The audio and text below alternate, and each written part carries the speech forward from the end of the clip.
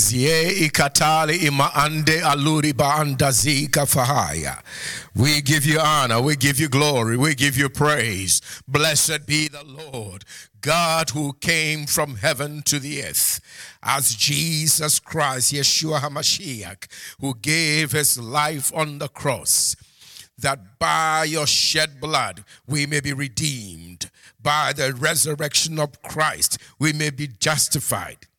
We thank you, Father, for your love for us. You loved us from eternity. You loved us from the foundation of this world. And at the appointed time, you sent Christ to give us life, that we may be saved. In him we live. In him we move.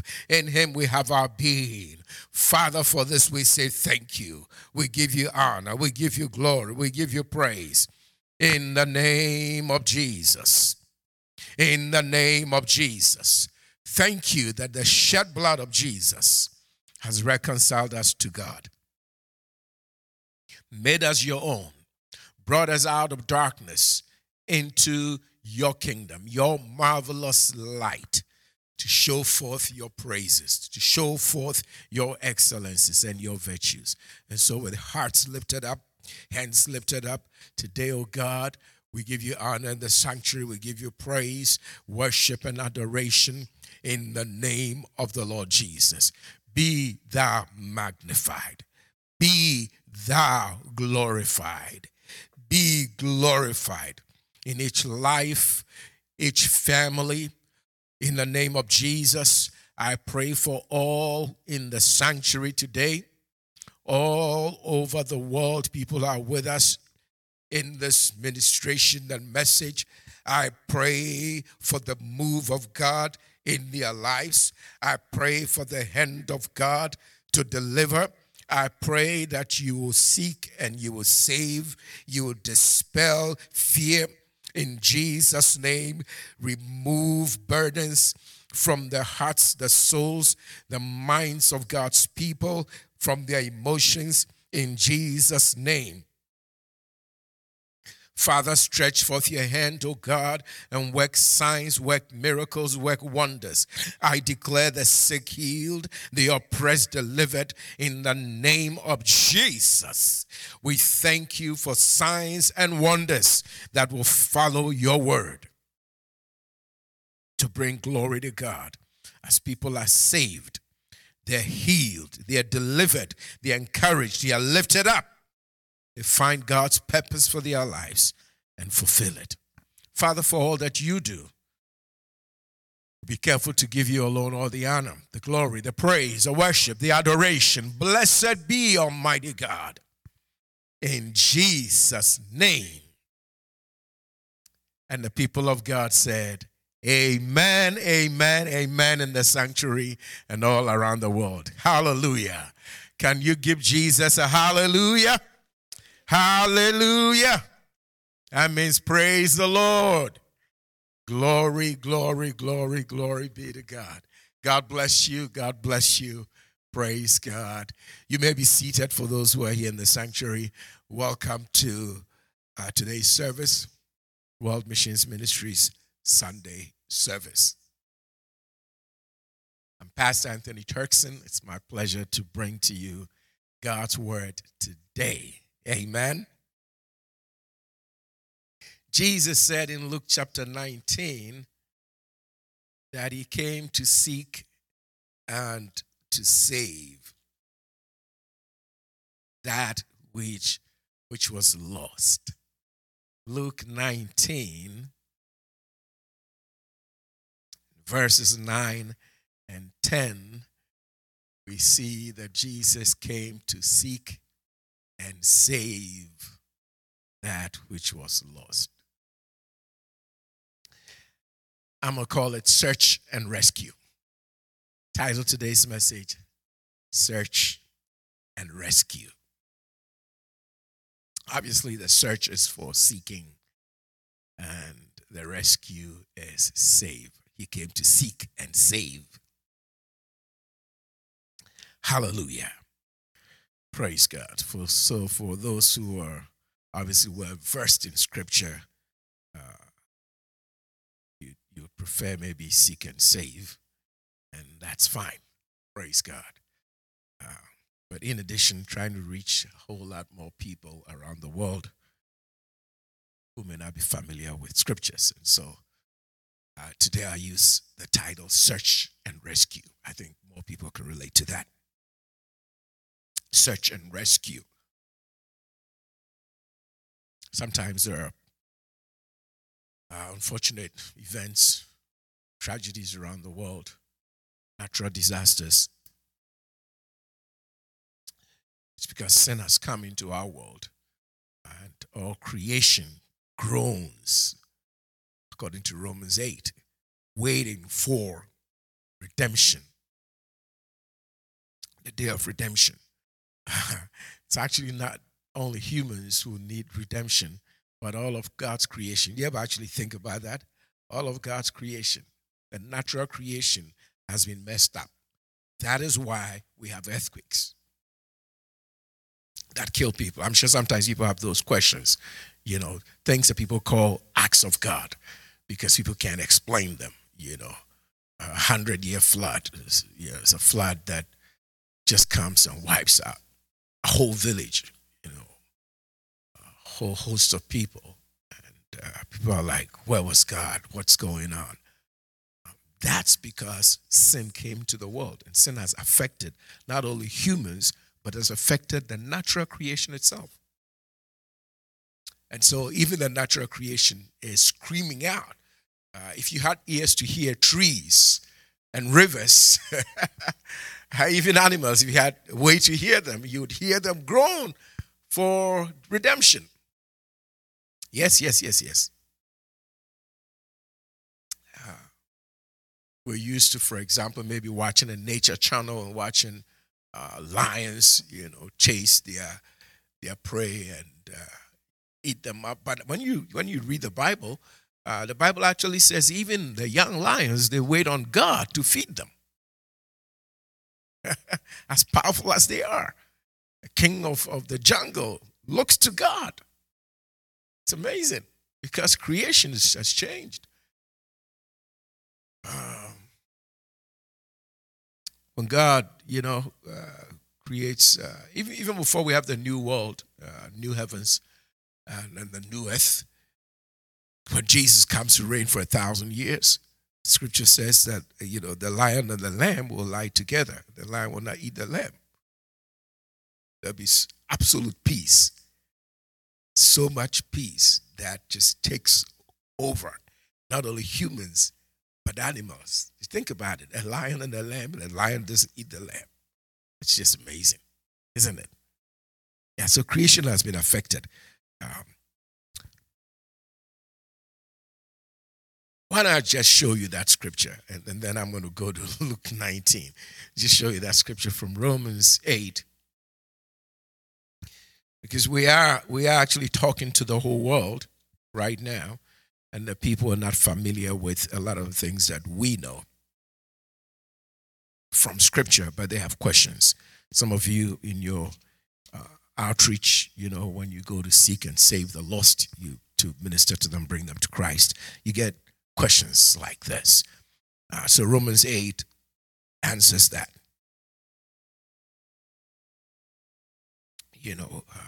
Why are there earthquakes? Why are there natural disasters?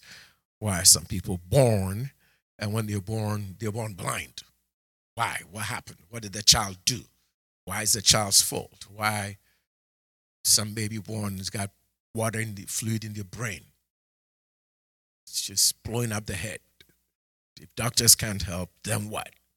Why do these things happen? People have these questions, and we have to understand the simple answer is this: sin entered the world. That's it. God didn't make it that way. God didn't even create a devil. He didn't create a devil. God didn't make you to be bad or do bad things. But you do bad things. But not you. The person next to you. No, not you. All right. Point I'm making is this. Human beings sin, but God didn't make us to sin. But we sin. Why? Because sin entered the world. In the scriptures, he says, I write these things to you that you sin not. This is my will for you, that you sin not. But he knows that you will sin. So he continues and he says, but if any happen to sin, because I don't want you to stay in the state of sin, I didn't create you to be that way. I want you to quickly get out of it and walk with me. He says, I write these things to you that you sin not.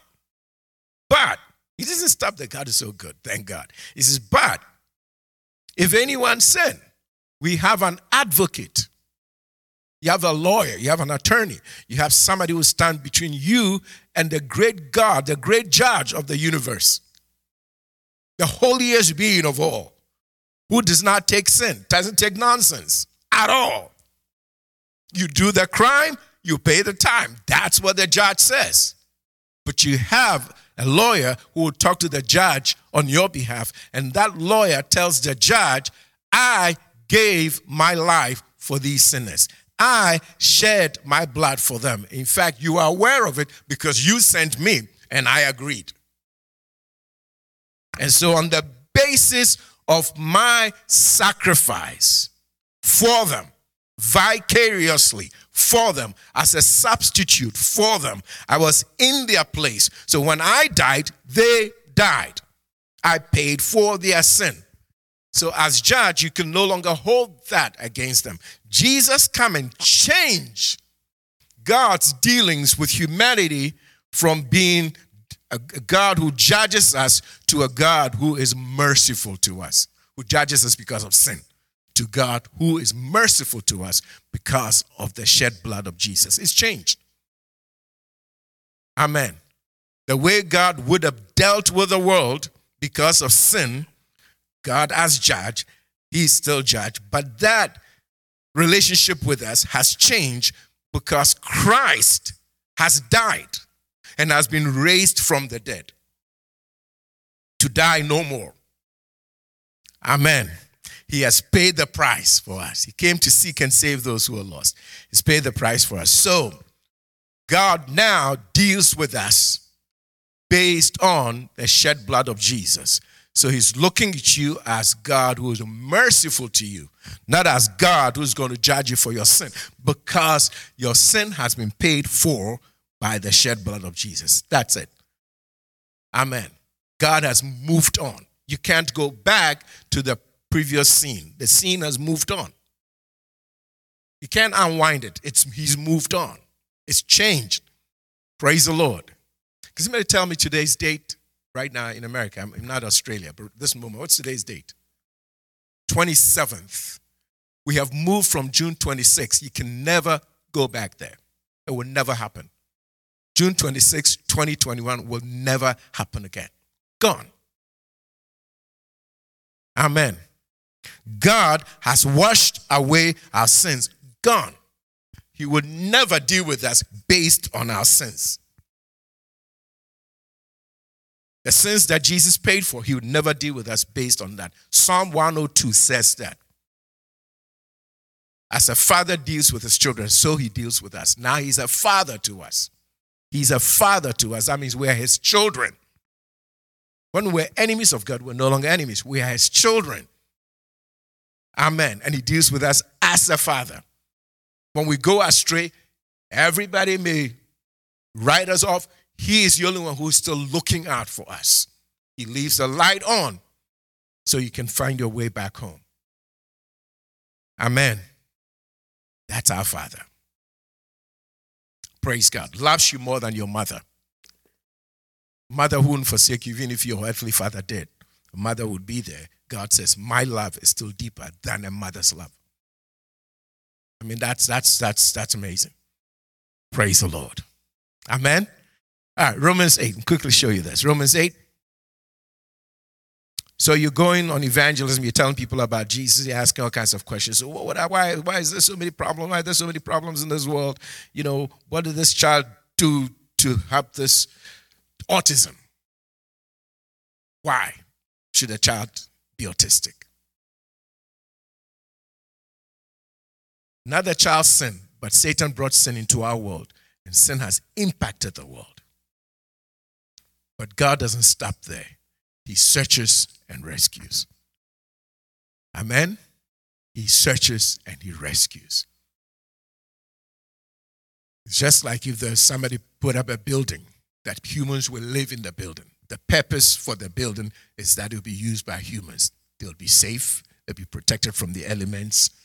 It's a commercial building. You go to work there, or some theater or museum, commercial place. Go and enjoy it. I mean, that was the intention. That was the purpose.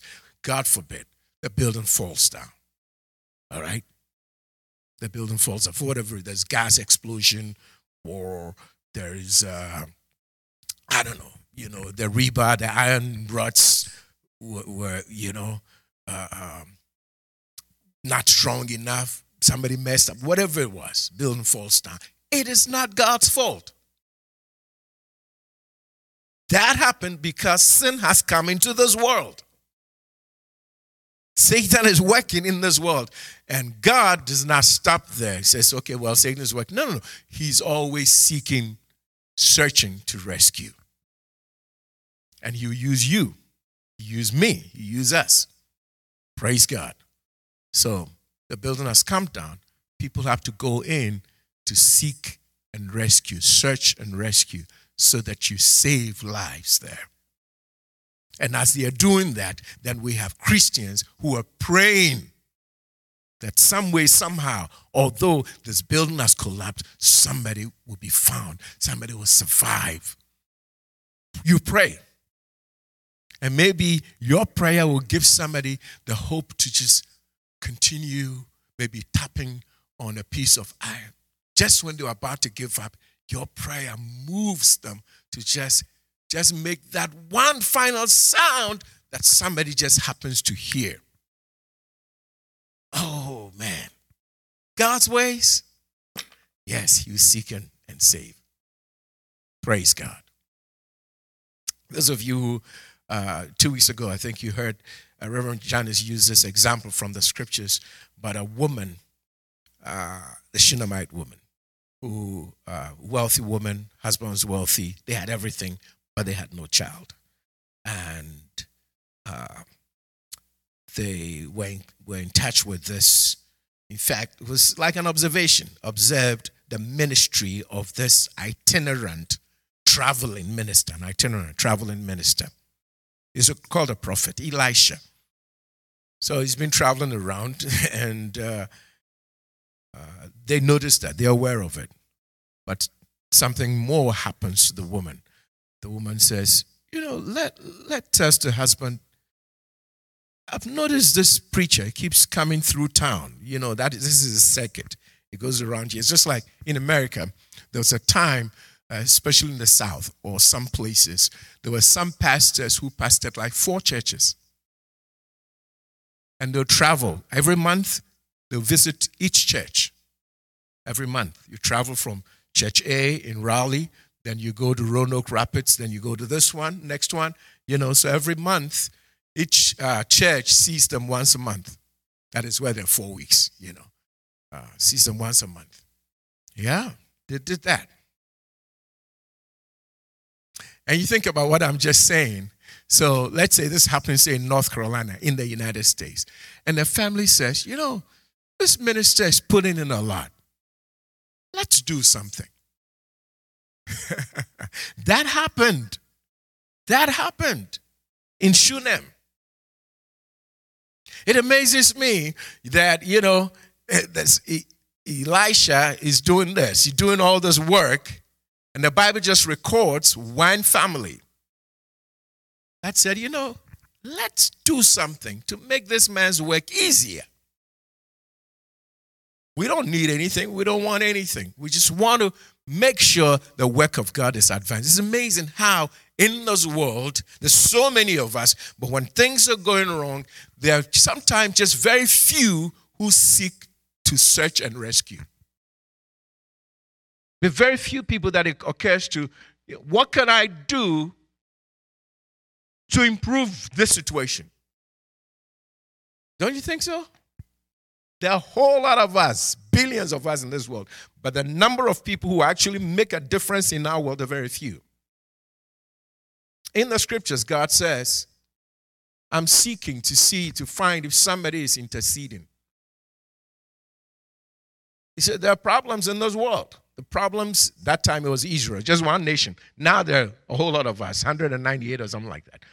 But that's one nation that God was dealing with at the time. And they had problems, they had troubles. And God says, well, things need to change. The earth has God given to men and their children. If things are going to change in this world, we men need to do something. We can't just blame God. We need to do something. It'll only change if you do something, of course, with God's help. But people have to do something. God is always seeking to save. God is always seeking to help. And God says, okay, I want to do something now in this situation in Israel. But I need a human being because I gave the earth to them. And I put them there so they have authority to be there. Did you just get that? If you live in a place, you are authorized to be there. All right, there's a reason why. There's something that shows you have authority to be there, a right to be there. If you have a right to be there, then you have the responsibility to take care of that place. For example, if you're born in the United States of America, if you're born here, you have a right to be here, right? This whole immigration thing. If you're born here, you have a right to be here. If you're not born here, you don't have a right to be here till you go through some other process they set aside for you to get a right to be here. But once you have a right to be here, you also have a responsibility for the place. Amen. Sometimes the problem with Christians is that, well, I'm just here. God, you do it. No, it's not God's responsibility. He put us here. He gave it to us. You take care of it. But some things you cannot do alone. You can't do by yourself, so you got to ask him for help. But God is always seeking to save. He's always on search and rescue missions. Always. He's in search and rescue mode all the time. Because we are needy people. Human beings are broken. Our lives are messed up. Messed up. The example I was giving you about buildings. Why would buildings fall apart? Because of shoddy work sometimes. There are people listening to me right now in their homes who can relate to this. You gave a contract. You gave a contractor a job to do in your home. They didn't finish doing it, and you cannot find them. The phone number they gave you, you call the number doesn't exist. There's no response. Or they may never answer. There are people right here who can say, Pastor, I attest to this. And they frustrate you to no end. You paid them. You gave them money. Hard-earned money. You worked overtime at times. Stressed out in traffic to get your money. And they took it away. And sometimes now you have to pay an attorney, lose more money to try to get your money. This world, man, is messed up. But in all of that, God is still saying, I'm seeking to save. I'm in search and rescue mode because these people, they are messed up. But unfortunately, sometimes when he looks out, Scripture says he found nobody. But the good thing, ladies and gentlemen, praise God. The good thing about God is this. Even when he made us responsible for our own lives and our earth, and we would not do it. And he's seeking for somebody to pray so that his hand will move. And he can't find anybody. Scripture says, okay, he came himself. Somebody say hallelujah. He said to Israel, I was seeking for an intercessor. I found nobody. And then he said, I said to myself, I advised myself, I counseled myself, because nobody counsels God. He said, I advised myself. I said to myself, okay, all right, I'll just have to go. So he came in the prayer I prayed. He came in the person of Jesus. I'm telling you, God is in search and rescue mode all the time, and he's on search and rescue missions all the time. Whatever you're going through today, I'm here to tell you from the scriptures, the message is given me for you, is that God is seeking to save you. Amen. And by salvation, I don't mean just born again from your sins. Yes, that's it. But also from all the effects of sin. Sin, as I was telling you, has impacted even the natural creation. And God is seeking to save us from sin's impact on the natural creation. See, you are born again, you are in this world, but you're not of the world. So you're still in enemy territory. So you go to heaven. Until you go to heaven, that enemy territory will try to impact your life. So even though God has made you born again through Christ, maybe last year, 10 years ago, some of you maybe 50 years ago, God is still today delivering you. Tomorrow he will deliver you. Hallelujah. He's still seeking you to save you. Somebody say, praise God. That's how he is. That is how God is. And you keep doing this. He's delivered us, he's delivering us, and you yet deliver us. You keep doing this till Jesus comes back for us. Amen. And until, of course, finally we have new heavens and a new earth, wherein dwells absolute righteousness. Amen.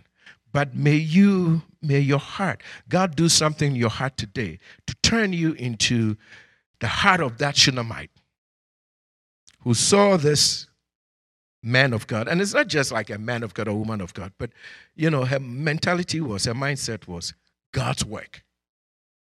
God's work. So even if it's a 12-year-old, like Jesus in the temple at 12-year-old, interested in the things of God, yes, look for how you can advance it.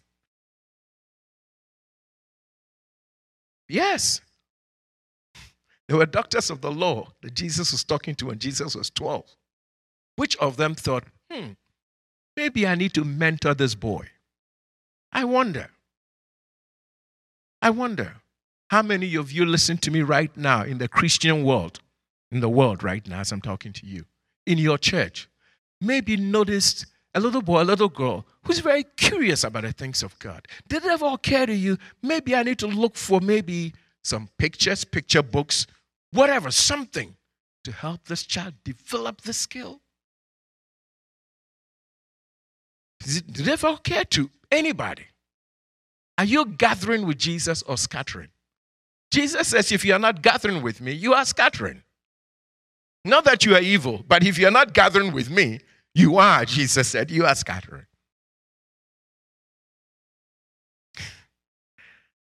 Did you catch something on that?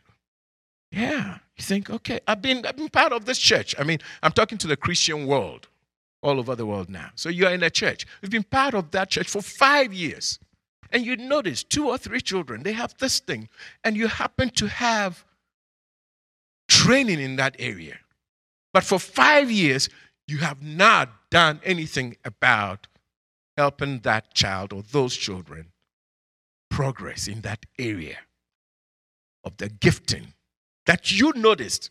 Maybe I didn't notice it, but you noticed it because it's your area of expertise, your training, or your gifting from God. So you would see what others don't see. But what have you done about it?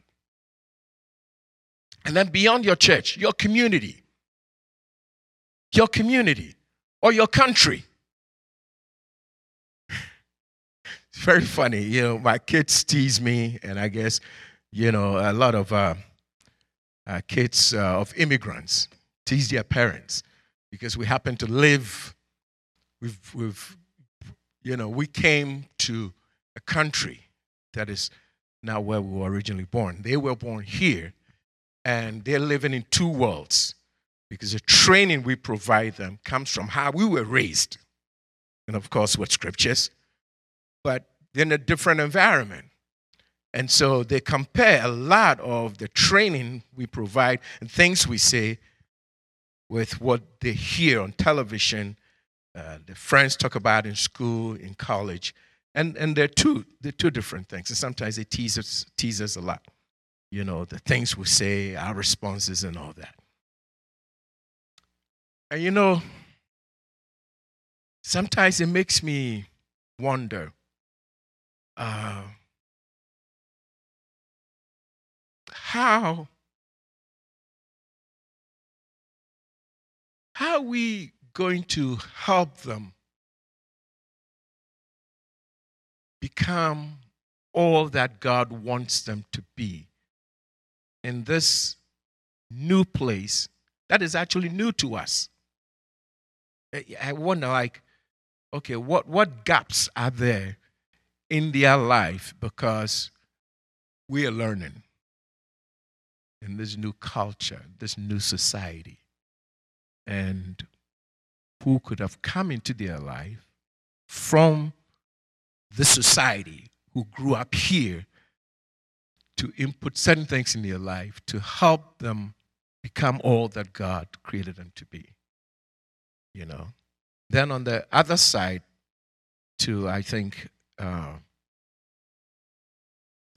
what are the experiences that I've had from maybe traveling the world, being raised in a different society, ministering in different parts of the world, then now as a minister in the society, what things can I bring into the lives of people that God has given to me or brought to me to minister to, bring into their lives to build them up, like I do the work of an apostle. When you're doing the work of an apostle, you know, you go to virgin territory, you raise up a people, right? You help them. God uses you to help them discover their calling, find their calling, fulfill their purpose. You train them. And in my case, I think about the same way I'm thinking about what our kids may have missed. Now I'm thinking about what God can use through me to impact people here, to make them believers who see the world, who see beyond America. Because most of the Christians in America, I don't want this to offend anybody, but most of the Christians here don't see the world. But Christianity, Jesus said, go into the whole world and preach the gospel to every creature. Okay. It's sometimes hard to teach these things because people take offense, but I want you to just put on your spiritual thinking cap. You know, right now, America is like, when it comes to defense or military might, still the most powerful country in the world. Economically, maybe one or two, first or second, you know, sometimes now. In some areas, China, then America, depending on what economic figures you're looking at. And then other areas, still America one, then China two. But anyway, it's just amazing where this country has come from, how powerful it is, and what God has done for the country. But when you are like number one, and the country is so big, and you're so dominant, what happens is that your world is you. You know, you can spend all your life traveling through America and never have to go to any part of the world, and you still will not see the whole of America. I mean, it's that huge. It's that big. The variety is just beautiful. It's blessed. It's amazing. And economically wealthy. It's got more billionaires than any other country. More millionaires than any other country. China, not yet. I mean, it's just so powerful. So here's the problem we have sometimes. When you're like number one, everything's about you. Like they say, you know, when America sneezes, the rest of the world catches a cold. When you're that powerful, you don't see anybody. It's just you. You know, when you play basketball, you know, NBA, National Basketball Association, and you win, you are called world champions. But it's called national. Just stay with me for a moment. It's national. How does national become world? Baseball. They play baseball in Japan. They play baseball in America. You know what they call it? World Series. No, this is one country, but it's called world. Why? Because you dominate the world. You control the world. Then my kids are raised here. Your kids are raised here. Our grandchildren are raised here. So when you're not careful, what happens is that Everything's just you. But you're born again. And the moment you're born again, life is not America only. And now I'm talking to especially the pastors and the ministers. Let me tell you this. The gospel is not Democrats and Republicans. But the spirit of the culture can so dominate you that you forget yourself and you think Christianity is America or America is Christian. No, Christianity is Jesus Christ. And he said, go into the whole world and preach the gospel to everybody. Search and rescue is for the whole world. It is not Democrats. It's not Republicans. So if you're a pastor here, if God sent you to me to train you, to raise you up, please don't lose your vision. And don't join the spirit of the world we have today that has made Christianity. We've forgotten Christ. We have forgotten Christ. For most of us now, in our TV programs in America, Christian television, we've forgotten Christ. It is not get people born again, discipled, following Jesus. Not anymore. It's something else. That is not the gospel. So that's why God sent me to you. To fill up that gap. To let you know that there is a world outside. Your pastor wasn't born yet, but God brought him here to minister the gospel of Jesus to you and to give you a reminder every Sunday that there is a world beyond the great United States that Jesus died for, that Jesus is seeking to save and rescue. And you have a responsibility. You cannot be in a church for 5 years, 10 years, and you're gifted to minister to children and you do nothing about it.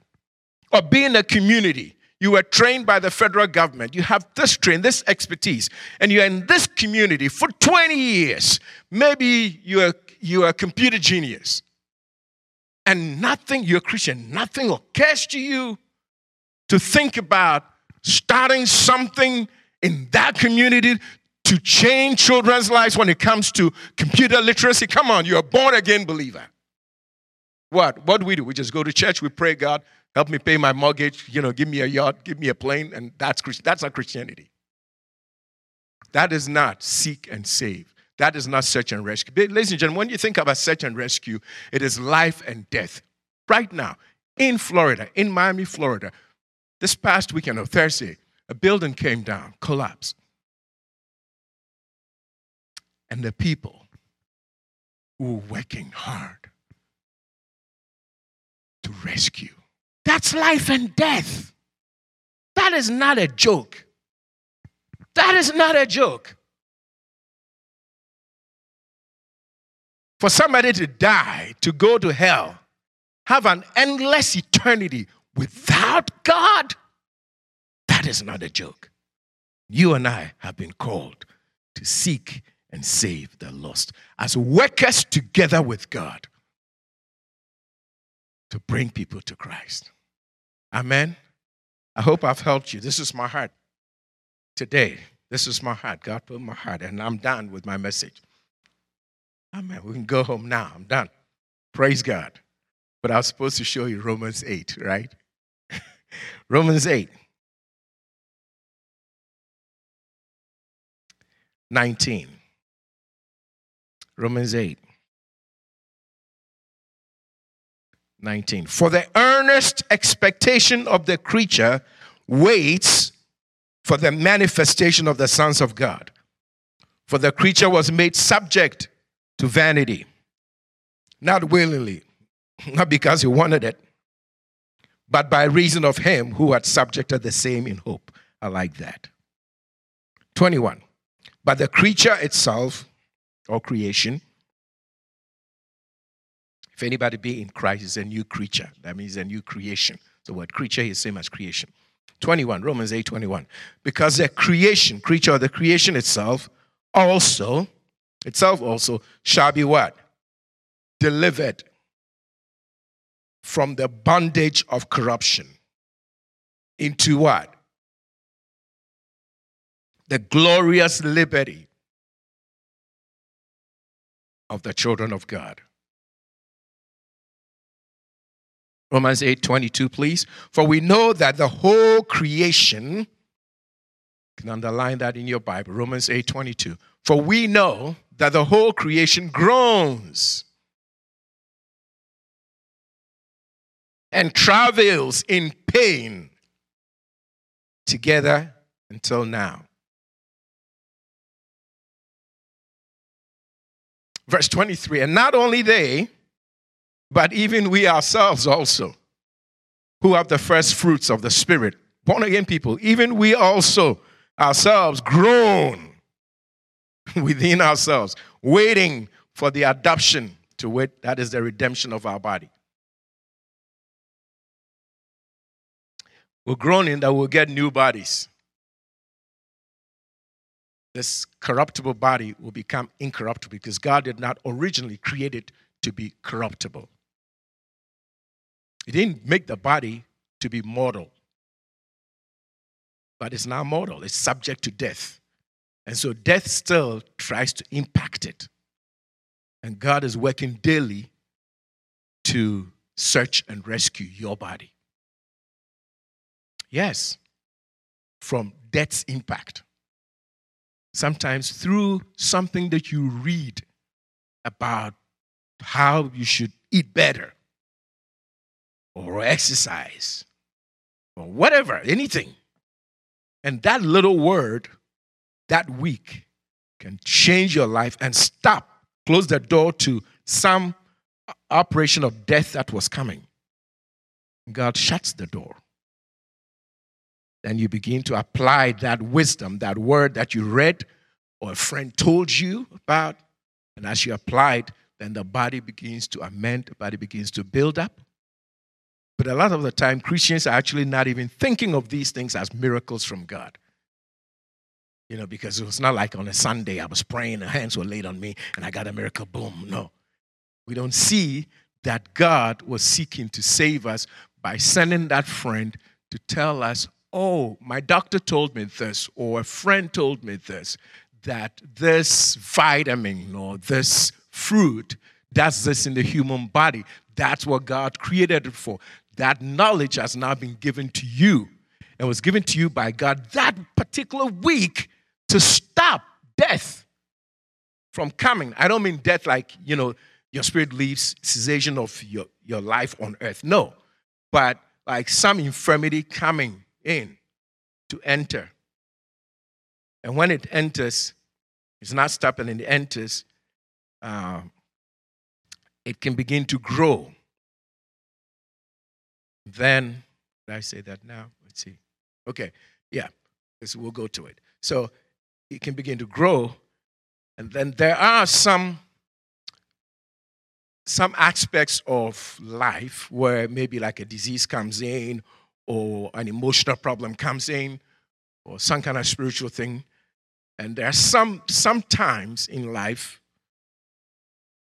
what happens is that as something begins to grow physically or emotionally or mentally, unfortunately, a spirit can attach itself to that thing that started growing.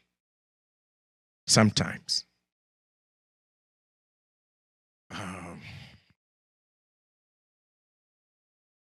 Okay, let me go on. I'll explain. What happens is this. See, not every sickness is spirit. Is a demon.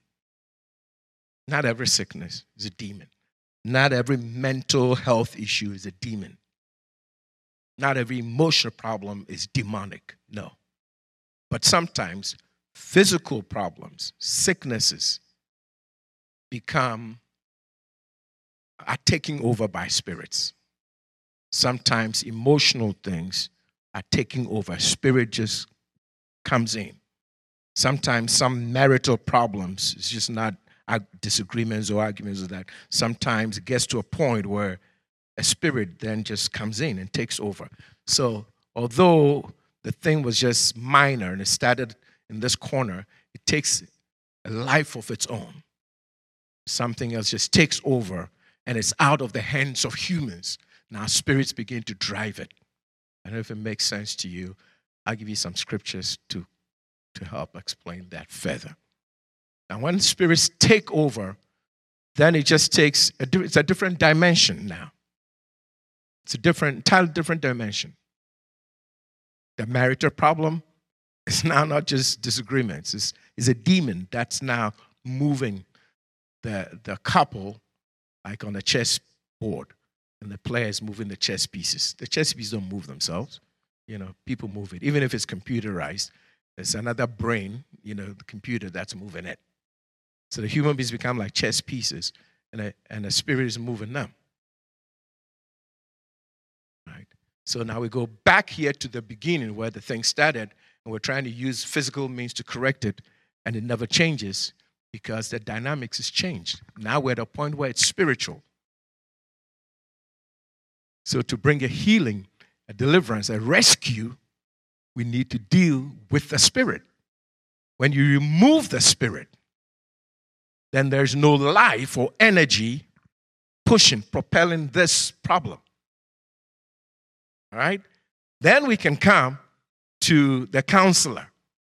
And the counselor, in the multitude of counseling, there's safety, there's salvation, there's deliverance, there's prosperity. Then you apply whatever it is they're telling you, and once you begin to apply it, and things begin to work, then you breathe. Then you begin to grow. Amen. But before you begin to breathe and grow and build, there must be an uprooting. Until there's an uprooting and a clearing of the debris, you're going nowhere. You're just going in circles. I don't know if it makes sense to you. Yeah. Building collapses here. To rebuild, we have to clear the debris. Clear everything before, the ground is prepared, whatever. Maybe they do soil testing so they know how to build this time. Yeah. Am I helping you? So when a spirit takes over the sickness situation, to deal with it, we have to cast the spirit out, drive the spirit out, deliver the person from the spirit of infirmity. Then, so for ministry, when your ministry is a demonic problem, before you pray for the healing, command the spirit to leave. Then you speak to the body to have life.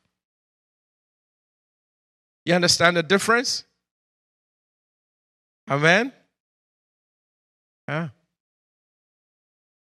Unless the tree is killed, the bad tree, is killed at the root, you chop up the branches, new branch will come, and it's going to be another fruit. Yeah. That's like with a child. The child, you see the child is beginning to bear a certain fruit. That is not good. Age 3, age 5, or age 9, or whatever. Just add a few more years to it. What's it going to be like at 15, age 17? Then they're 26. Then they're 31. Now they're married to somebody. And that behavior you didn't change at 3, you didn't change at 5, is manifesting. And they're messing somebody's child's life up, as well as theirs. And it started with you in the home. You saw it and you never corrected it. Search and rescue. Search and rescue your children and grandchildren, nieces and nephews. Now, search and rescue.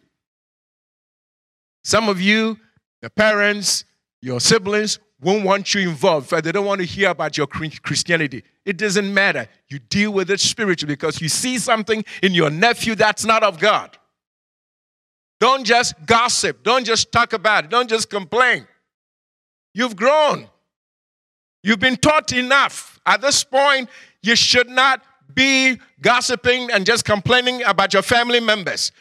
I want to hear you deal with the spirit. Cast the spirit out of that nephew. They don't have to be there with you. Their parents will be offended. So don't do it in their presence. And never tell them that there's a demon working in your child now. Because, ladies and gentlemen, sometimes they're demons. Man, that is something that hurts in life. To admit that your family member is a witch. You ever dealt with a witch before? I'm a minister and I've dealt with that. That witch is somebody's relative. You ever think about that? Some of you work with people who are wizards. They're demonized people, but they are married. Yeah. Human lives. They're married, tormented. The way they torment you at home, at work. Imagine what the person they're married to goes through. Search and rescue. Jesus said, go into the whole world, preach the gospel to every creature. Search and rescue does not stop till we go to heaven. What is your role? What is your part?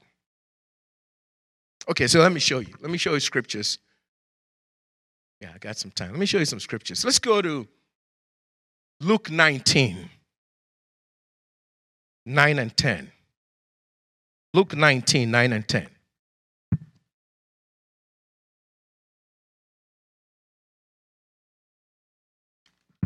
Hallelujah. Is it heavy? Today, are you okay? Are you okay? All right. Luke 19, 9 and 10. Jesus said unto him, this day is salvation come to this house, for so much as he also is a son of Abraham. Verse 10. For, because the reason why you have salvation today, why? It's because the Son of Man is come, is present, he's here now, to seek and to save that which was lost. Seek and save is search and rescue. Save is the same as rescue. To be saved comes from the Greek word sozo. Sozo, S-O-Z-O, or some spell it S-O-D-Z-O. It means deliverance from sin and the effects of sin. So when you're born again, our sins are forgiven. They are washed away, in fact.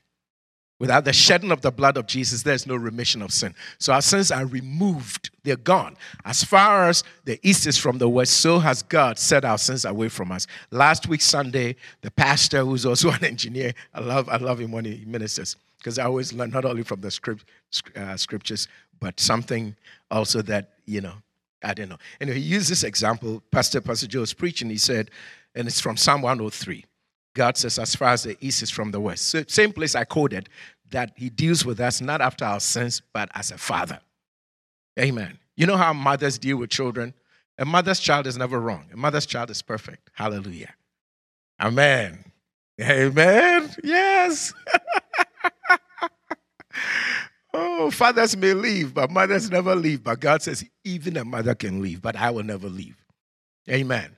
And the thing with God is that if his children mess up, he says, that's my child. I deal with my child. I don't let the devil destroy my child. Amen. Forget that wrong teaching that God is judging you and he's just letting the devil do this and that to you. That's not God. It's changed. Now he meets with us at the throne of grace and mercy. Come on, people. Not as your judge, as your father. Jesus changed it. Amen. You get that? Okay. All right. So, anyway, Jesus says he came to seek and save, search and rescue. He saved us from sin in our spirit. We're born again instantly. But your soul is now born again. Your mind, your emotions, they're now born again. Your will is now born again. Right? It's not. I know some of you are very perfect. God bless you. A lot of us are still working our way there. Amen? You are not perfect. You know that. Jesus is always perfect. Praise God. His blood is perfect. His sacrifice is perfect. That's also another area I need for the preachers and teachers here. If you're going to represent Christ and mount this podium to teach people, I need you to get this. Stop teaching that people are perfect. You can say that in your home. But when I give you an opportunity to preach here, don't say that. because that is not biblical. No human being is perfect. The blood of Jesus is perfect. What God required, the sacrifice that God required to make us born again is perfect. Amen. So our salvation is perfected, but the human being is not yet perfected. You have to get the difference. Please don't do that, because I don't want to be sitting there and you're preaching here and I have a face like I'm baptized in vinegar and I'm, cringing and no, please don't do that to me. Don't do that. It's not scriptural. Just like I taught today from when I started preaching. I said, the Lord said, I write this unto you that you don't sin. If you were perfect, you wouldn't even say that. Come on, people, do you get the scriptures? I write it unto you so that you do not sin. If you were perfect, therefore incapable of sinning, he would not even say that to you. Then he says, but if any sin, we have an advocate. So saints still sin.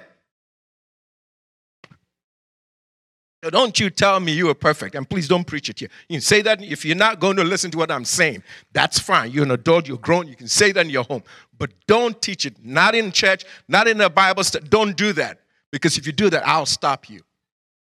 And I will not let you preach again until you change that rotten, stinking thinking. It is not biblical. It is not scriptural. Jesus is perfect. His blood is perfect. The sacrifice is perfect. But what it did was change us in our spirit. So your spirit will never become more born again ever again. It is complete and entire. But you are a tripartite being. You are a trichotomy. You're 3 in 1. You are a spirit being who lives in a body and has a soul. You are a spirit being who lives in a body and you have a soul. Your soul is now born again. Your soul needs to be restored. It needs to be rescued. It needs to be reclaimed through the word of God and by the Spirit of God. So does your body. So as death from the world system tries to impact your body and your soul, the Lord continues to seek and rescue, to search and rescue, seek and save. Please, did you get that? Amen. Emotionally, he will seek you and he will rescue you. The word of the Lord is pure. Doing what to the soul? Psalm 19, tell me. The word of the Lord is pure, converting the soul. Converting the soul. Just like your spirit was converted. Now your soul needs to what? Change. Don't be conformed to this world. If you are perfect, he would not tell you, don't be conformed to this world. But be ye transformed through the renewing of your mind, the changing of your mind. That you may prove what is that perfect, acceptable, the good, perfect, and acceptable will of God. Don't be conformed to this world, but be transformed. Transformed by the changing of your mind. That is, he is rescuing you from bad thinking. Because as you think, so will you act. And after a while, that action becomes your destiny. Yeah. That action will take you to a certain direction, certain pathway, and you end up somewhere. So he wants to change the thinking. Amen? Don't be just hearers of the word. Be doers of the word. James 1. Amen? Okay, so let's go to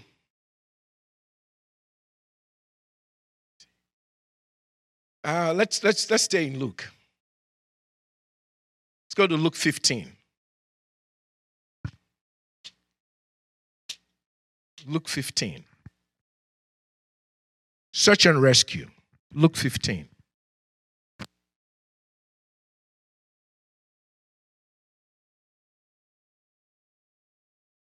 If I don't finish this, I'm not going to finish, so we'll continue next week. But look at Luke 15, please.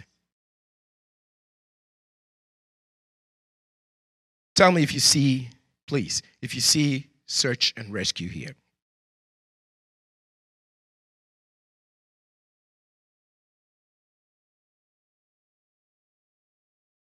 Luke 15, reading from verse 1. Then drew near unto him all the publicans and sinners to hear him. The publicans considered like the chief sinners, you know. They were government officials who took people's money. That's like, I'll leave that alone. But as a man, there's a lot of corruption in other places in the world. Just to do their job, you got to pay them under the table for them to do their job.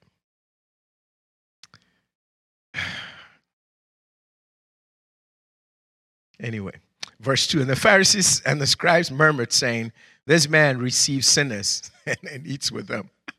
That's like American Christianity right now. See how much we judge people we consider as sinners.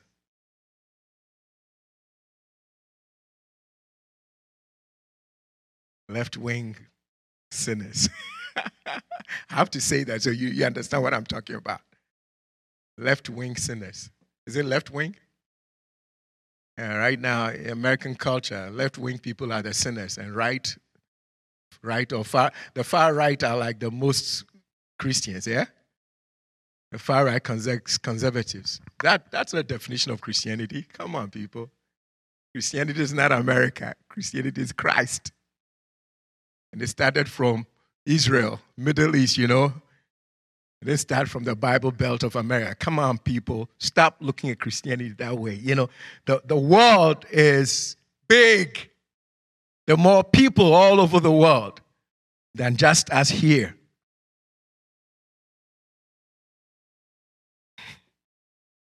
You need to stop thinking like a Pharisee, being judgmental. You cannot save them that way. We will not get things to change in America if we're just judgmental of Democrats or Republicans or whatever perceptions we have. Something needs to change, ladies and gentlemen, especially right here in our house. Let me start from my house. Our Jerusalem, Judea, Samaria, and to the uttermost parts of the earth. Something needs to change. We need to recover ourselves. Come back to your first love. It was Christ. Come back. Let's come back. Anyway, verse 3, he spoke this parable to them, saying, watch the search and rescue, please. Verse 4. What man of you, this is Jesus, which of you, having 100 sheep? You know what? Let me read from a different version. That was Luke, right?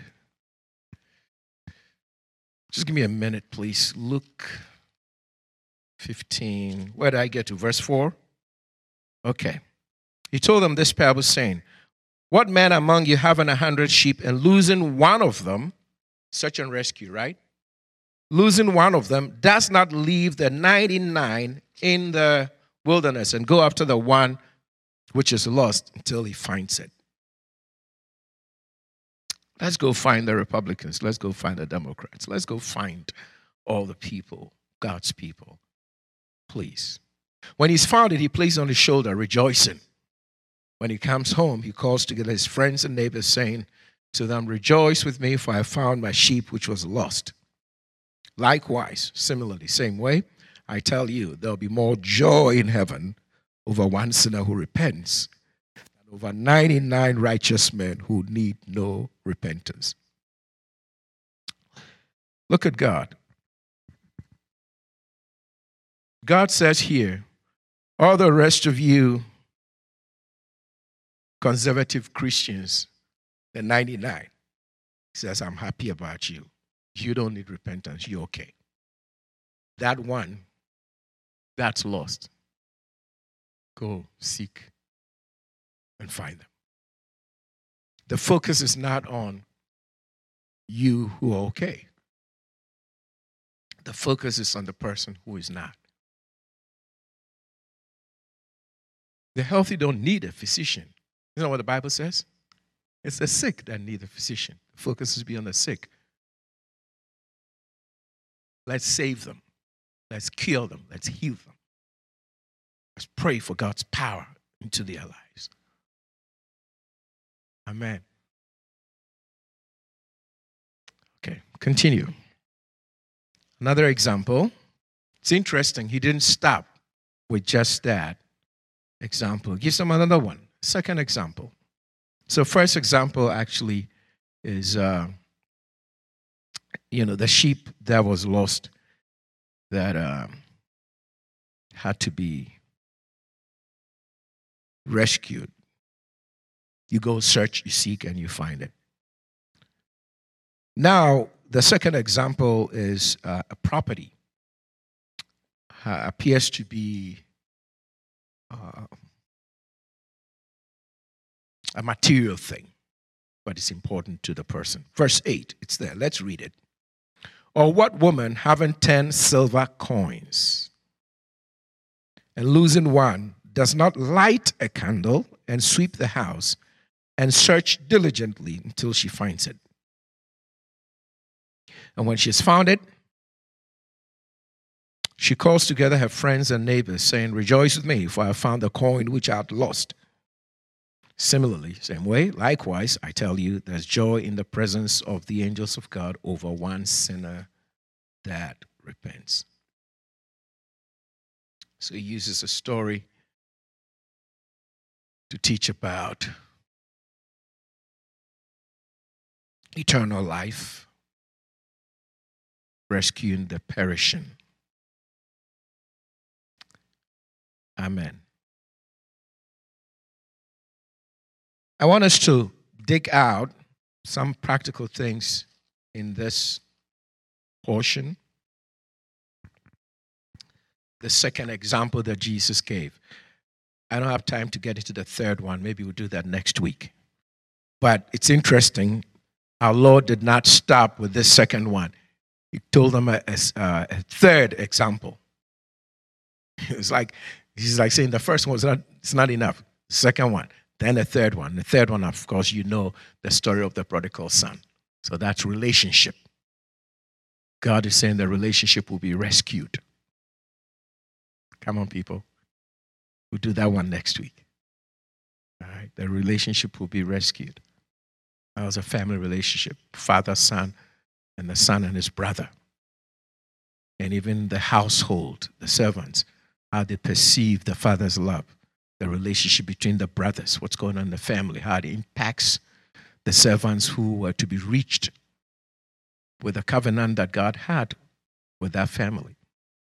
Your employees, they have to be reached by you. They don't come to clean your house, and that's it. You're a believer. What's your witness? Are you gathering or scattering? What's your testimony?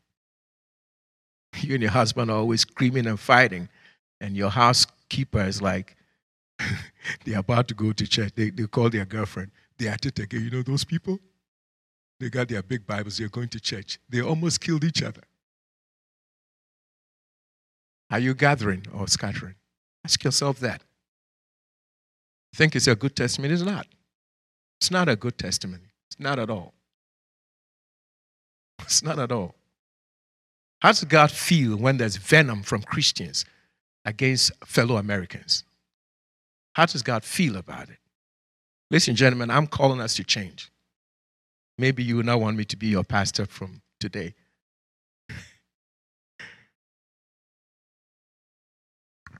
My heart is heavy with this subject. Something needs to change. Sometimes I think we're too afraid for our own lives, our own ministries. So we don't address the elephant in the room.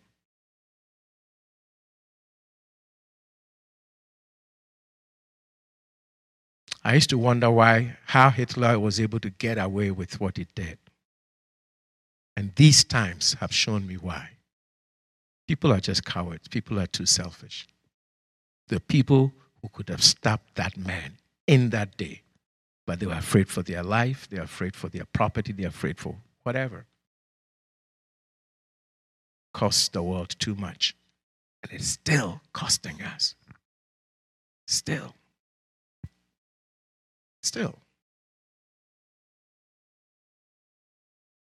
My brother was working in Germany. At the time, lived in London as a consultant, go to work for the week and then come back to London where he lived. So go Monday, come back Friday.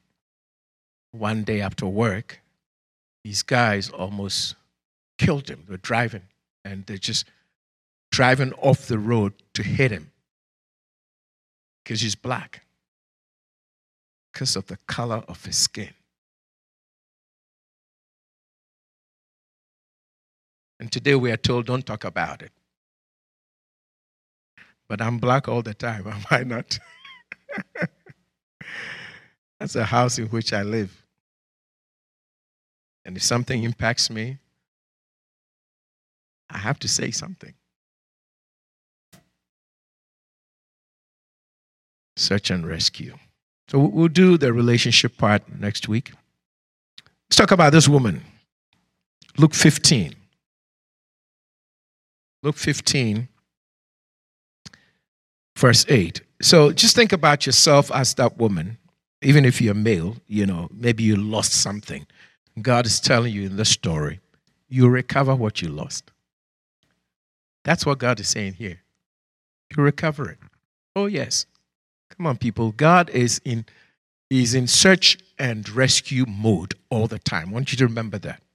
And he's on a search and rescue mission all the time.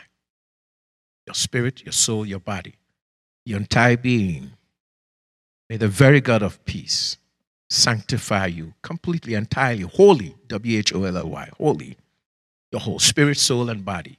God will bless you. God will help you. He will do it. Amen. He will do it. Praise the Lord. So Luke 15, verse 8. So which of you had 10 silver coins? You lost one. What did she do? Let's pick it out. What did she do? She says that when that happens, when you've lost something valuable to you, the first thing you do in the scripture, according to Jesus, light a candle, right? That's verse 8. Does everybody see it? Light a candle. What does that represent? It represents a word. The word of God is light unto our feet. Amen. It's a lamp to my feet now and light to my pathway. Psalm 119 and verse 105. I repeat it for you taking notes. Psalm 119 verse 105. Psalm 119 verse 105. The word of God is lamp to my feet positionally right now. And then direction, pathway. All right, is light for my path. Amen. All right, so whatever is missing, you need to bring the word of God in that situation. Now, you need to look for scriptures, promises, words from God that relate to that situation, whatever it may be. Amen. Thank God for technology. You can Google it. Use your concordance. Look up words that relate to whatever is missing. And have a piece of paper or a way to record those scriptures that relate to that. Let's say you end up with 10, 12, it doesn't matter. Go over, if the Bible gave you 10 references, you write them down. Then pray, then go over the references again. When you pray and you go over the references, the Spirit of the Lord will highlight the references that relate to your situation, your particular situation, that are applicable to you for that case. So maybe 1, 2, or 3 scriptures will be highlighted. they'll stir up your heart. Your heart will be on fire more than the other scriptures about that. When you sense that excitement within, your heart is bubbling. The scripture is speaking to that situation, and your mind is just running fast. You know God's talking to you. Did you get how I explained it? Hello, you're a little quiet. Did you get that? Okay. So you notice maybe 1, 2, or 3 scriptures. That means God is saying zero in on those. Study them again. Think about them. That's meditation. Think about those scriptures. That's lighting the candle into that situation. You are dispelling the darkness. I prayed for that already. You are dispelling the darkness with that particular problem. Amen. You're bringing word in to enlighten you. In his light shall we see light. People perish for lack of knowledge. So now that the word is coming in, you will not perish. We'll rescue the perishing by bringing the light of God's word in. Do you get that?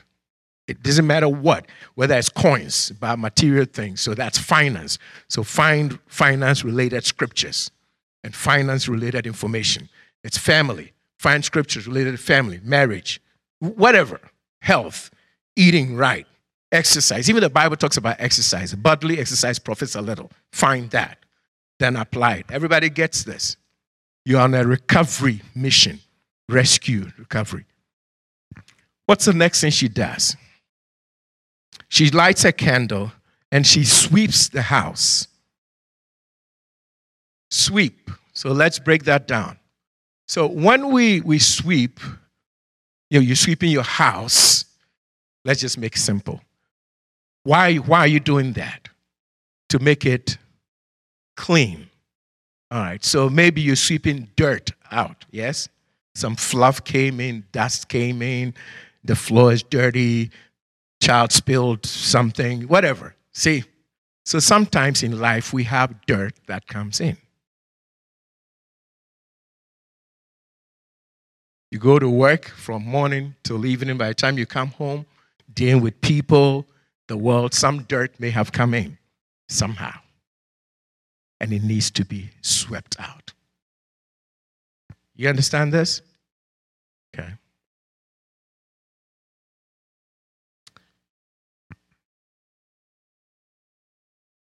Then she searches diligently. Diligence. Let me just take you quickly to Matthew 12. I'm going to come right back. Let me take you to Matthew 12. I need to show you this before we pray. Matthew 12. I'm going to cut it short here so we can pray. Next week I'll teach some more. We'll come to Matthew 12, 43 to 45. So for internet, to put the verses up, Matthew 12, what we're doing is 43 to 45. That's going to explain what we're looking at in, what did I just leave? We're just in Luke, what were we? Luke 15, right? Okay, so Matthew 12 is going to shed a little bit more light on this. Matthew 12, what verse did I give you? 43, thank you. So Matthew 12, 43. When an unclean spirit goes out of a man, it passes through. Okay, now this is not my Bible. I know, you forgive me. I have to do King James. All right, yeah, it didn't sound like, okay. Matthew 12, 43. When the unclean spirit is gone out of a man, he walks through dry places, seeking what? Rest, and finds none. 44. Then he says, I will return into my house.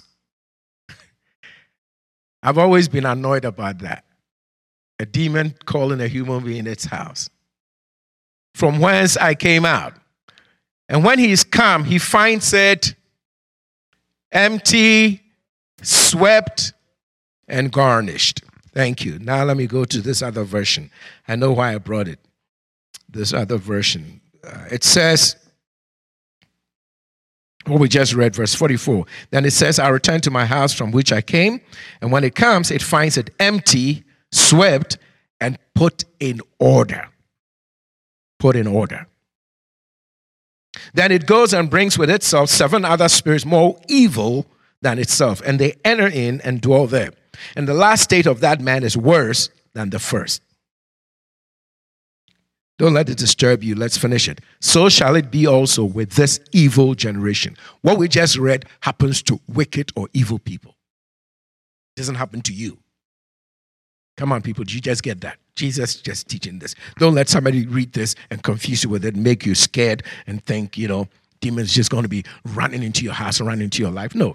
He said this phenomena happens to people who live in wickedness, who are evil. That means they have created open doors for the devil to go in and out. Did you just get that?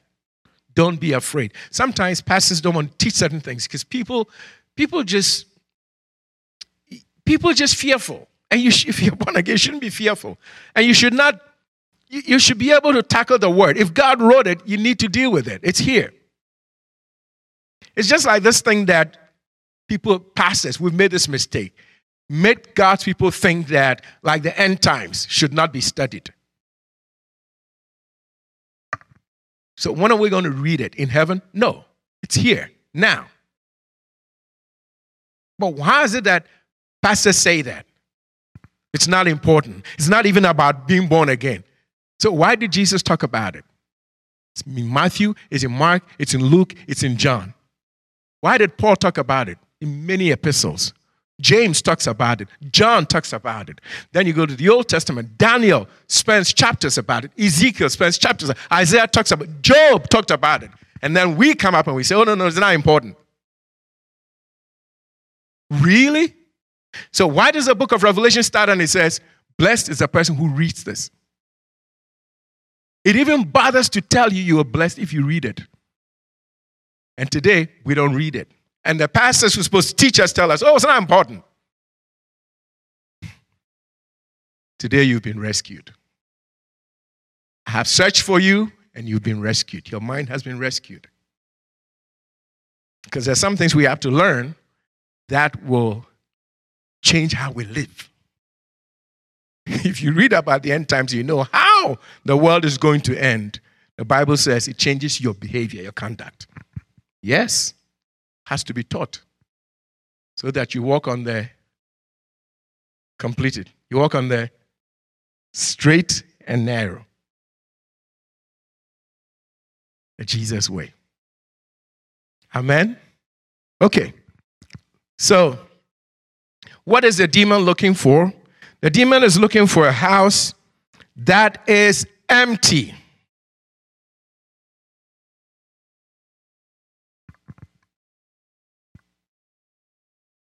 And talk about it next week. Also looking for something that is clean so it can make it unclean. It's looking for something that is orderly so it can make it disorderly. But we'll look at that part next week. We'll pray today using this. What will stop it? What will stop this demon from coming back is when the place is no longer empty. That is the only difference. All right? If it's orderly, garnished, beautiful, it wants to make it disorderly. If it is a house that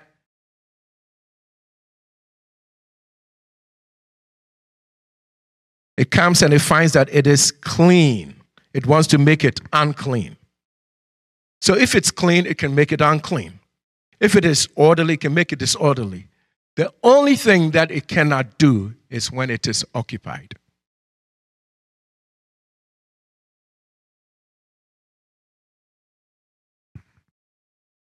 Did I help you?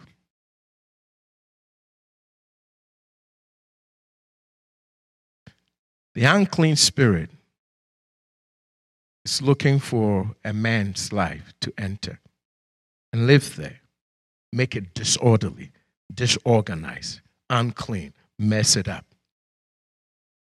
When it comes and it finds it empty, it's happy. Oh, there's nobody there occupying it or that area.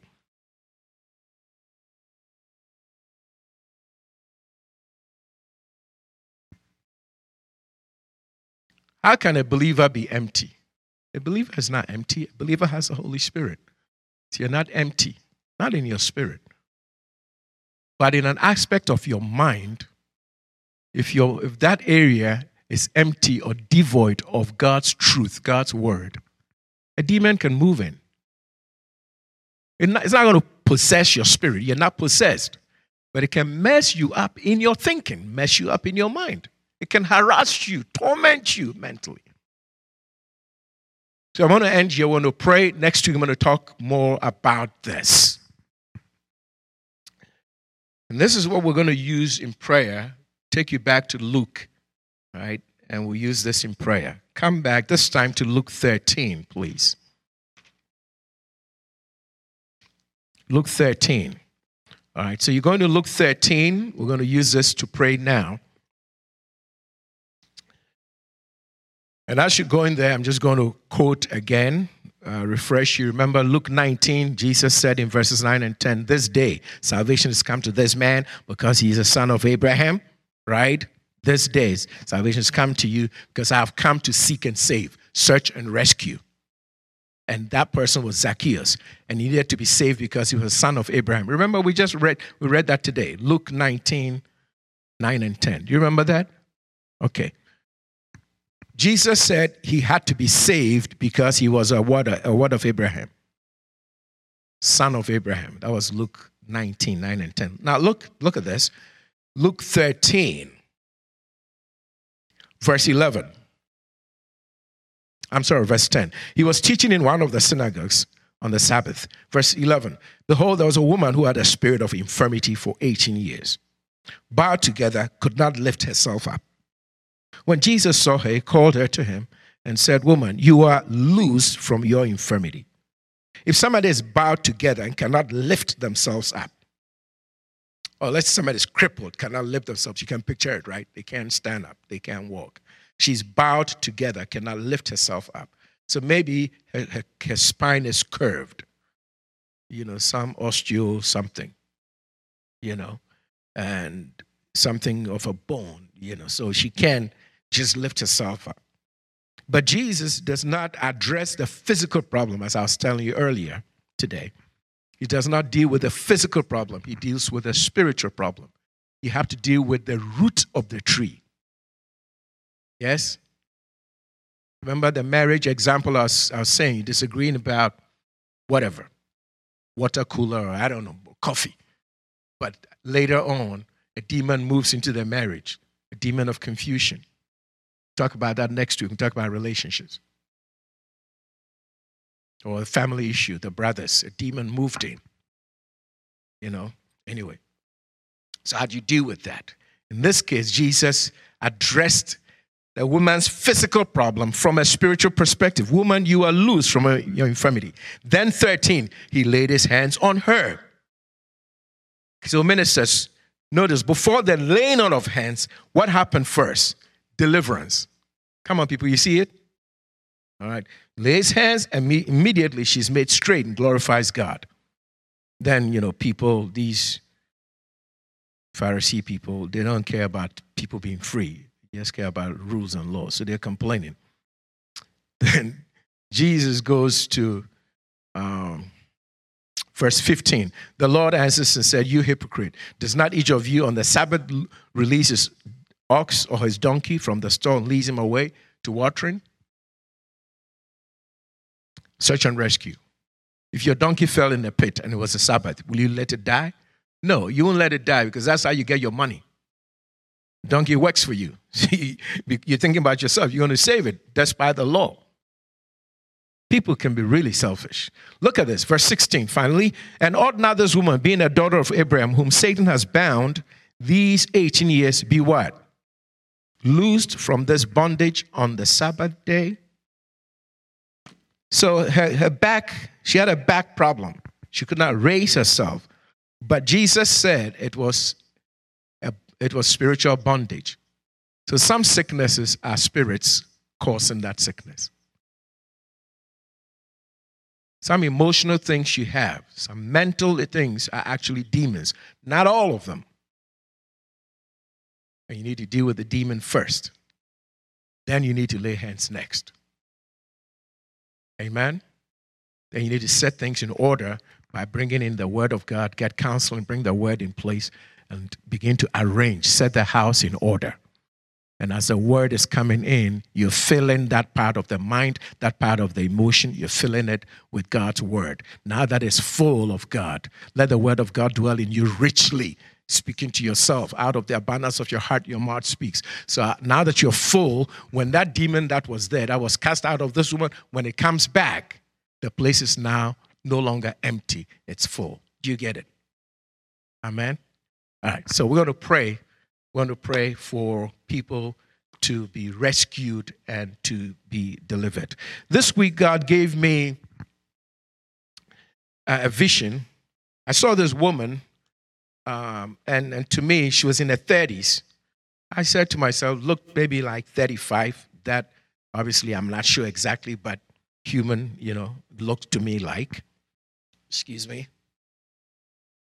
I'm saying this to help you figure out revelations and when you're working together with God, because he's on a search and rescue. And in some cases, he's going to rescue people by showing you visions, dreams, word of knowledge, that kind of thing. So this week, he shows me this. I see this woman curled up, balled up in a fetal position on her bed. This woman that God delivered in the dream. In the vision. So, I pray for her. Well, after this vision, after prayer, this week subsequently, there's a prayer topic that comes up, some emergency that comes up, and there happens to be a woman, in a situation that's very similar, as far as I'm concerned, to the vision that God gave me. I saw this spiritually, but my mind didn't have all the details. So I actually called the person who told us about a prayer request. I called back asking questions because I wanted to know for sure, was that the woman that I saw? And the reason why I did that was so that next time when God shows me something, I'd be in a better position. So I figured, well, my mind needs some information.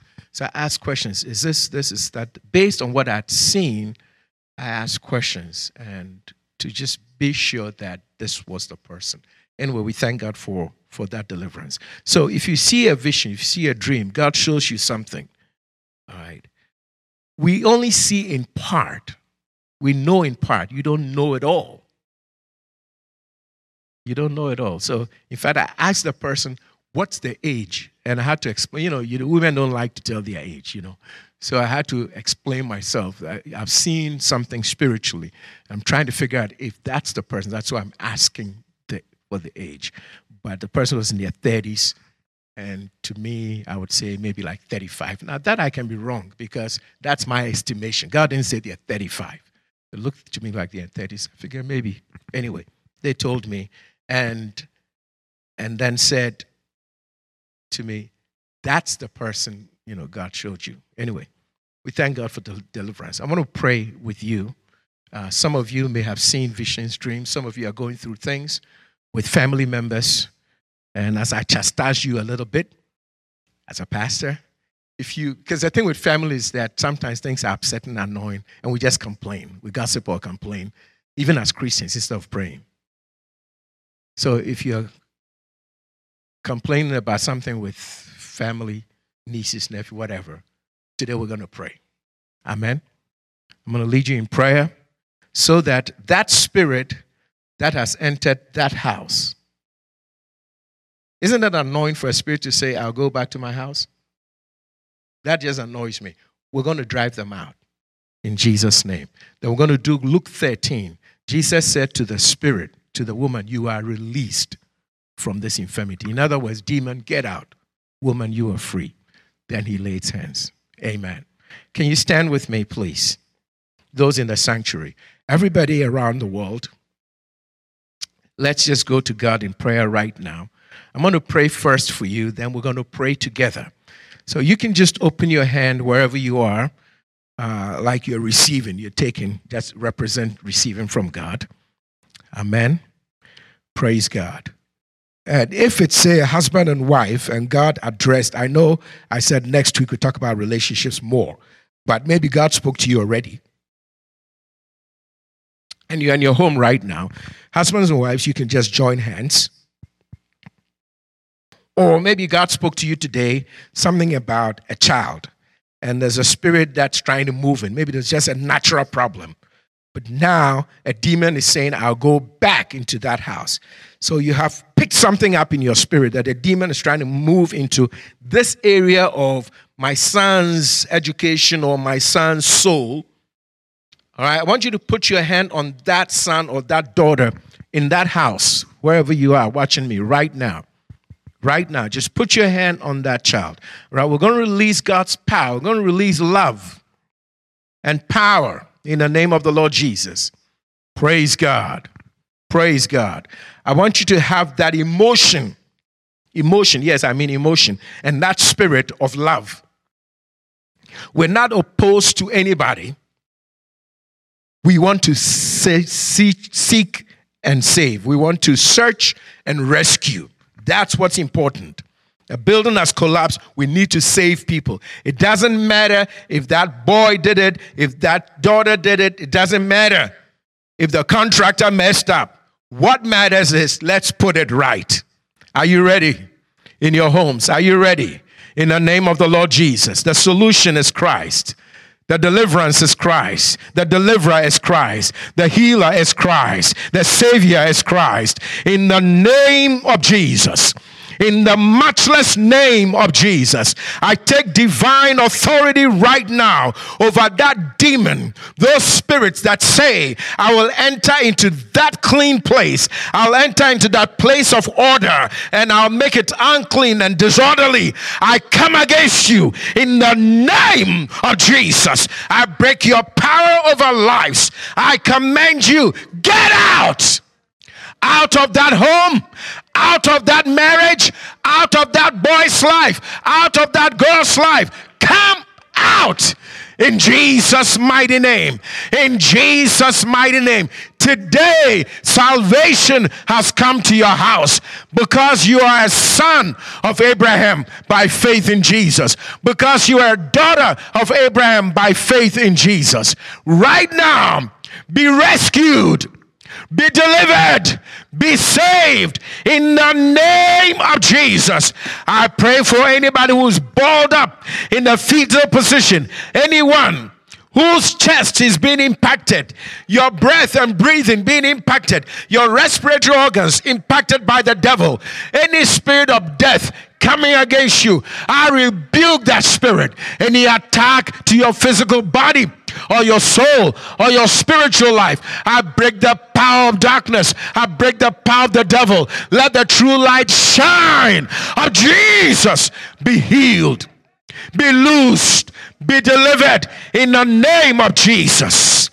In the name of Jesus, I pray people into the kingdom. I pray you to Christ, that you receive salvation from sin and all the effects of sin. In Jesus' name, be saved, be healed, be delivered. And now, let every empty place be filled with the Spirit of God. Be filled with the Spirit of God. Be filled with the Word of God, the truth of God. In Jesus' mighty name, by the faith of God, I call it down in Jesus' name. Amen. Now lift your voice together and let's pray. In your home, begin to pray. All around the world, begin to pray now. Yes, begin to pray. You pray. Pray to God. You're not listening to me. God is listening to us. We all pray to God. So in your own language, wherever you are, pray to God. God understands. Start by saying, I give my life to you, Jesus. If you've never done that, say, Lord, I give my life to you. Jesus, come into my house, into my life. Now, please say that first. Then you say, Lord, fill my house and every part of me, spirit, soul, and body, with your presence. Fill me so no spirit can move in the name of the Lord Jesus. Pray that. And then whatever area you need rescue, like that woman, she lost silver coins, maybe financial rescue, pray for that. Relational, it doesn't matter what. You know it, you pray. So everybody pray. Pray in English, French, Spanish, your own language. Pray in tongues. Let's pray to God. Come on, lift your voice, especially in the sanctuary. I want all the boys and the girls to pray. Young men, young women, you pray also. Pray about your life. Pray about your education. Pray that your spirit, your mind, your emotions will be filled with God and God's word, not things that will destroy your life.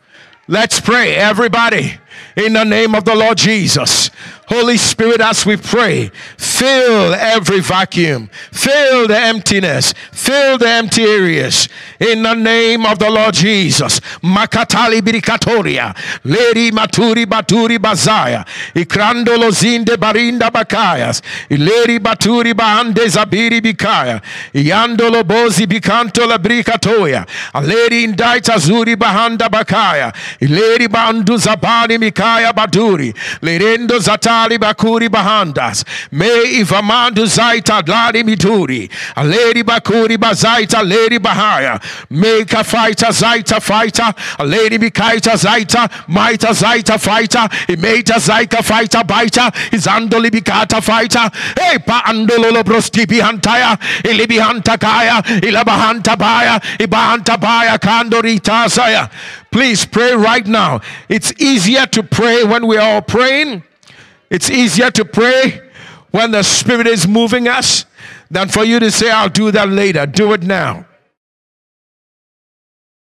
In the name of Jesus. I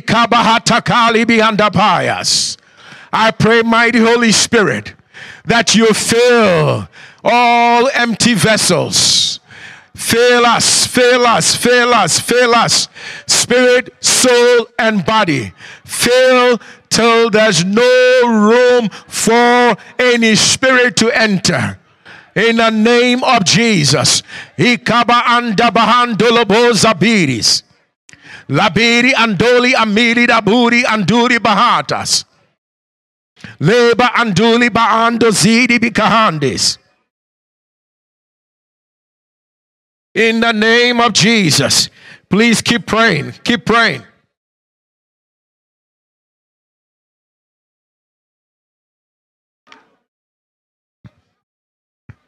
We're praying to God, so you don't need to interpret my tongues or my prayer.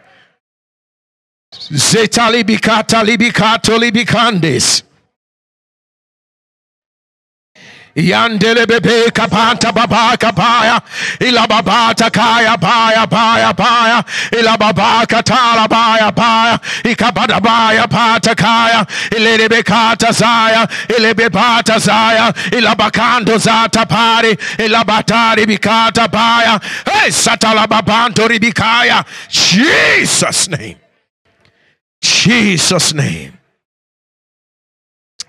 Thank you, Lord Jesus. Thank you, Lord Jesus. Now, our final prayer in the sanctuary, not final for today, because the Lord will give you other things to pray about on your way home or when you get home or later tonight, whenever there'll be more.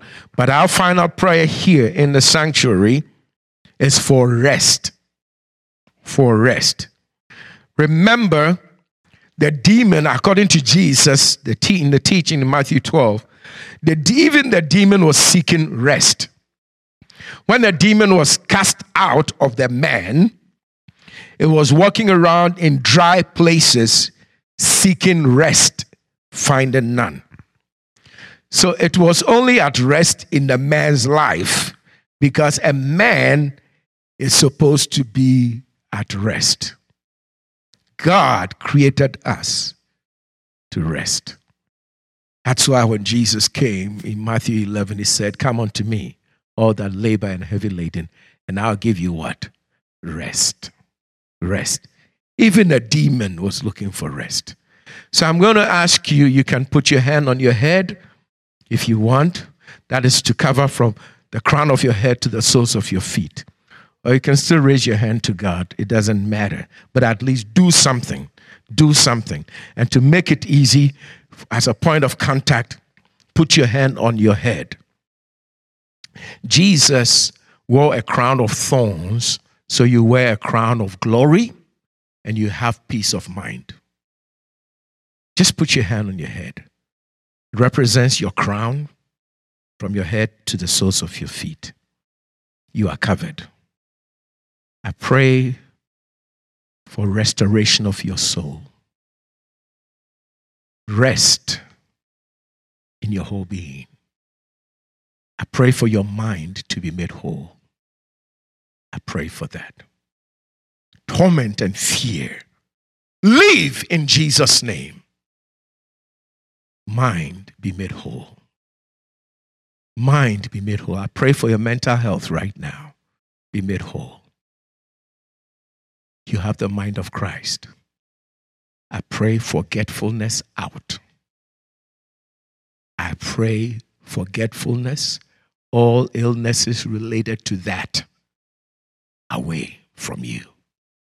Young people, you be sharp. I pray for academic excellence. I come against Alzheimer's. I come against diseases of the brain and of the mind. In the name of Jesus, you have the mind of Christ. May you have rest. The very God of peace, of shalom, give you rest today. On your Sabbath day, Sabbath is rest.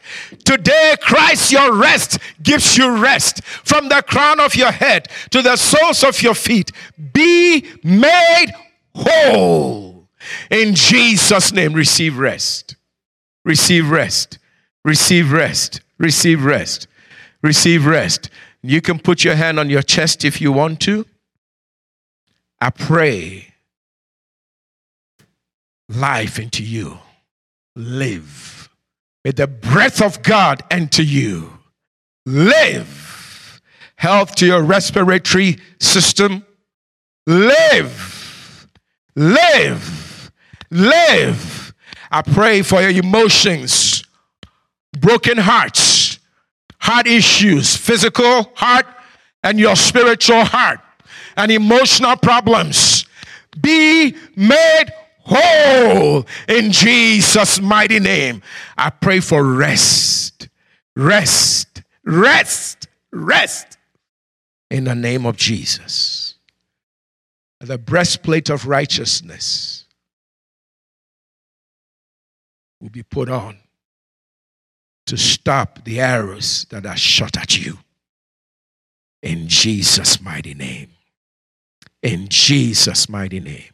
No arrow shot at you by day or by night will strike you. We cut it off. We condemn it in the name of Jesus. Thank you, Father. Thank you, Father. Thank you, Father. Now receive this prophetic blessing from a revelation God gave me. Just lift your hand to the Lord. A prophetic blessing from a revelation God gave me.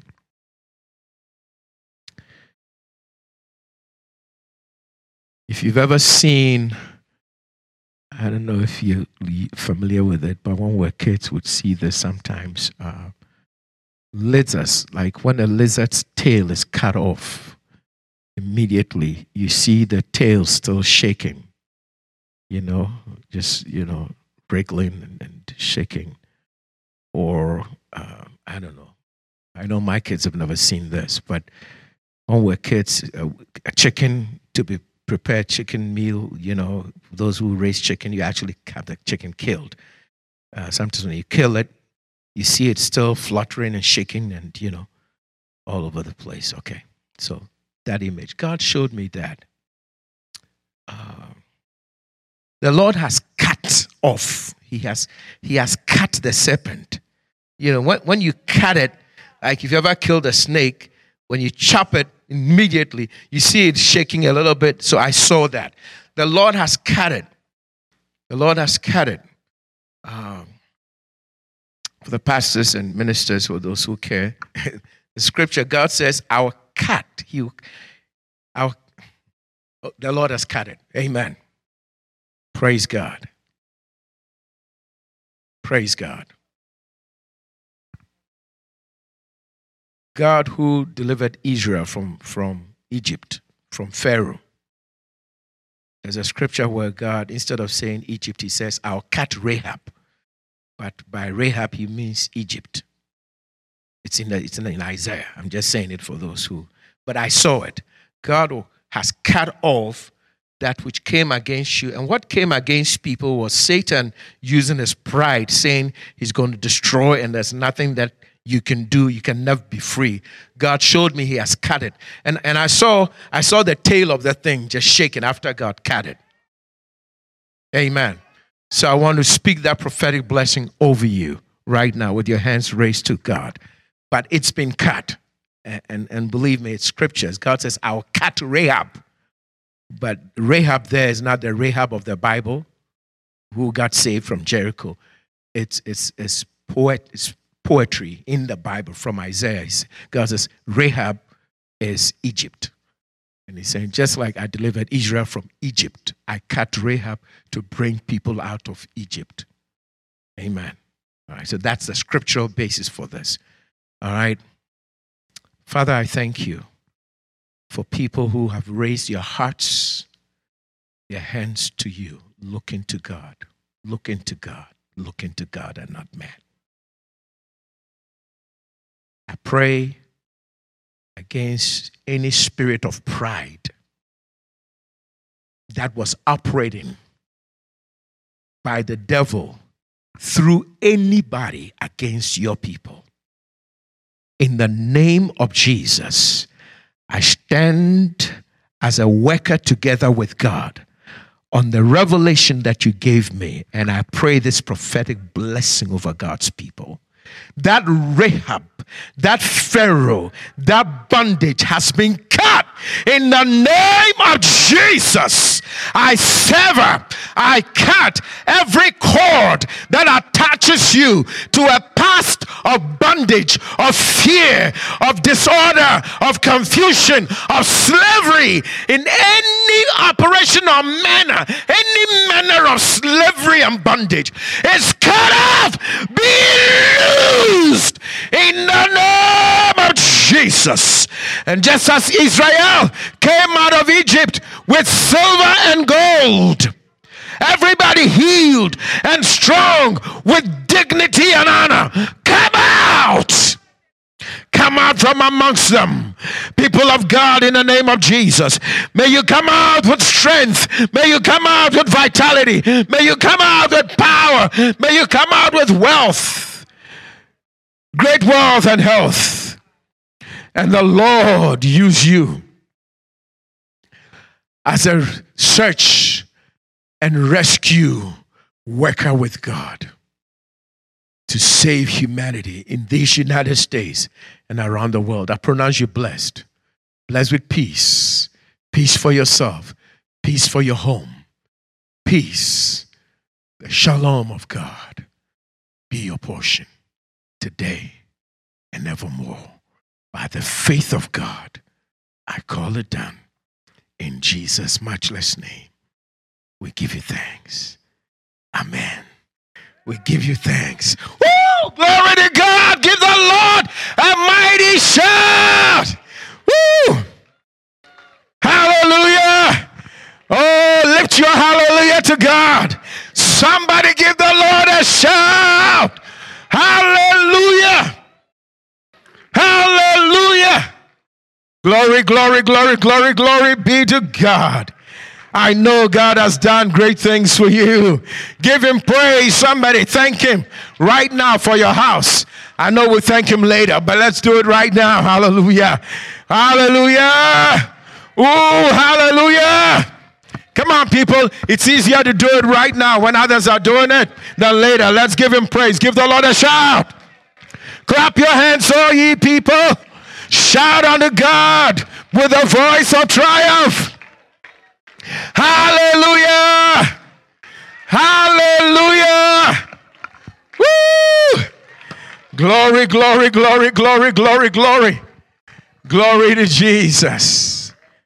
Thank you for divine rest. Hallelujah. Hallelujah. Hallelujah. Praise God. Someone's going to come and lead those in church to give offerings and tithes to God. But those of you around the world, You have 3 ways that you can give to God's work. As I was saying about the woman of Shunem, she found a way to give to the man of God to advance God's work. And she was just laying a foundation for her own peace and prosperity. So you do that today. You can give via Zelle.